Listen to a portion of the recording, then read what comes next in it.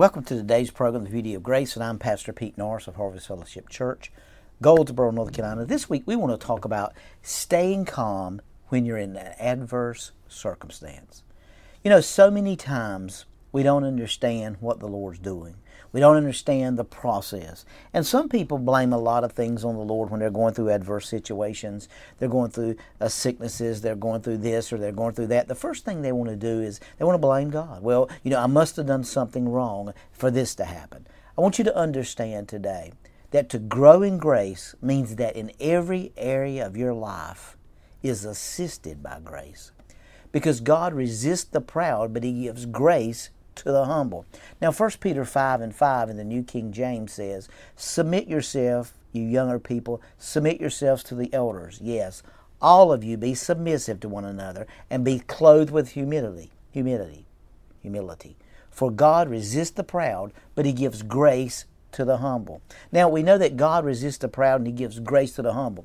That's why God calls us to do things that we can't do, so we trust His grace in that situation in our life. If we think about the leadership that we see in the local church today, it probably doesn't line up with God's heart. God sees us all equal.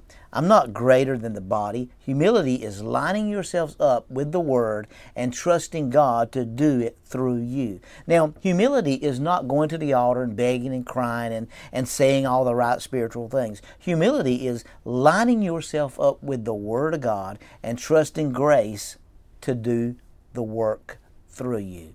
Now, in Ephesians chapter 5, verse 21, it says, "Submitting to one another in the fear of God." Now, here is a big issue. If God would see the body of Christ today, in John 17, He said, "Me and the Father are one." I believe when God was saying that, He also wants me and you as believers to be one in Christ. Not be against each other, not to be about our selfish ambitions, but be about oneness or unity in the body of Christ. That we're so much together and unified. Now, that doesn't mean that we're going to agree with everything everybody says, but we can agree on the purpose of the greater calling.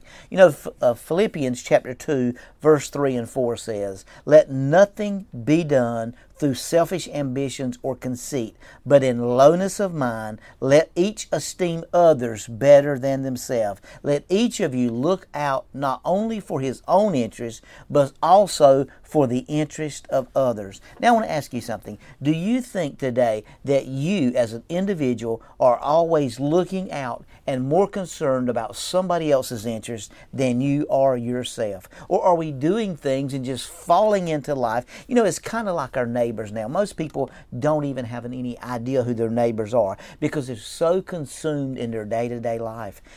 Let nothing be done. We're so consumed, and I don't believe it's always that people are just selfish. I believe it's just people are just consumed with their own selves. Their whole life is built around themselves. It's built around what's going on around them. It's about them and therefore and no more. Your identity, guys, is not in what you do, but in who you are in Christ. Let go of your independence. Let go of your dependency in what you do. Most people are identified by what they do. Michael Jordan was known as a basketball player. Most people never even cared about his existence on the earth. He was identified with this particular thing. And today, we identify our wealth with our wealth. We identify with what we've accomplished, with the house that we live in, the car we drive. We need to be identified with who we are in Christ.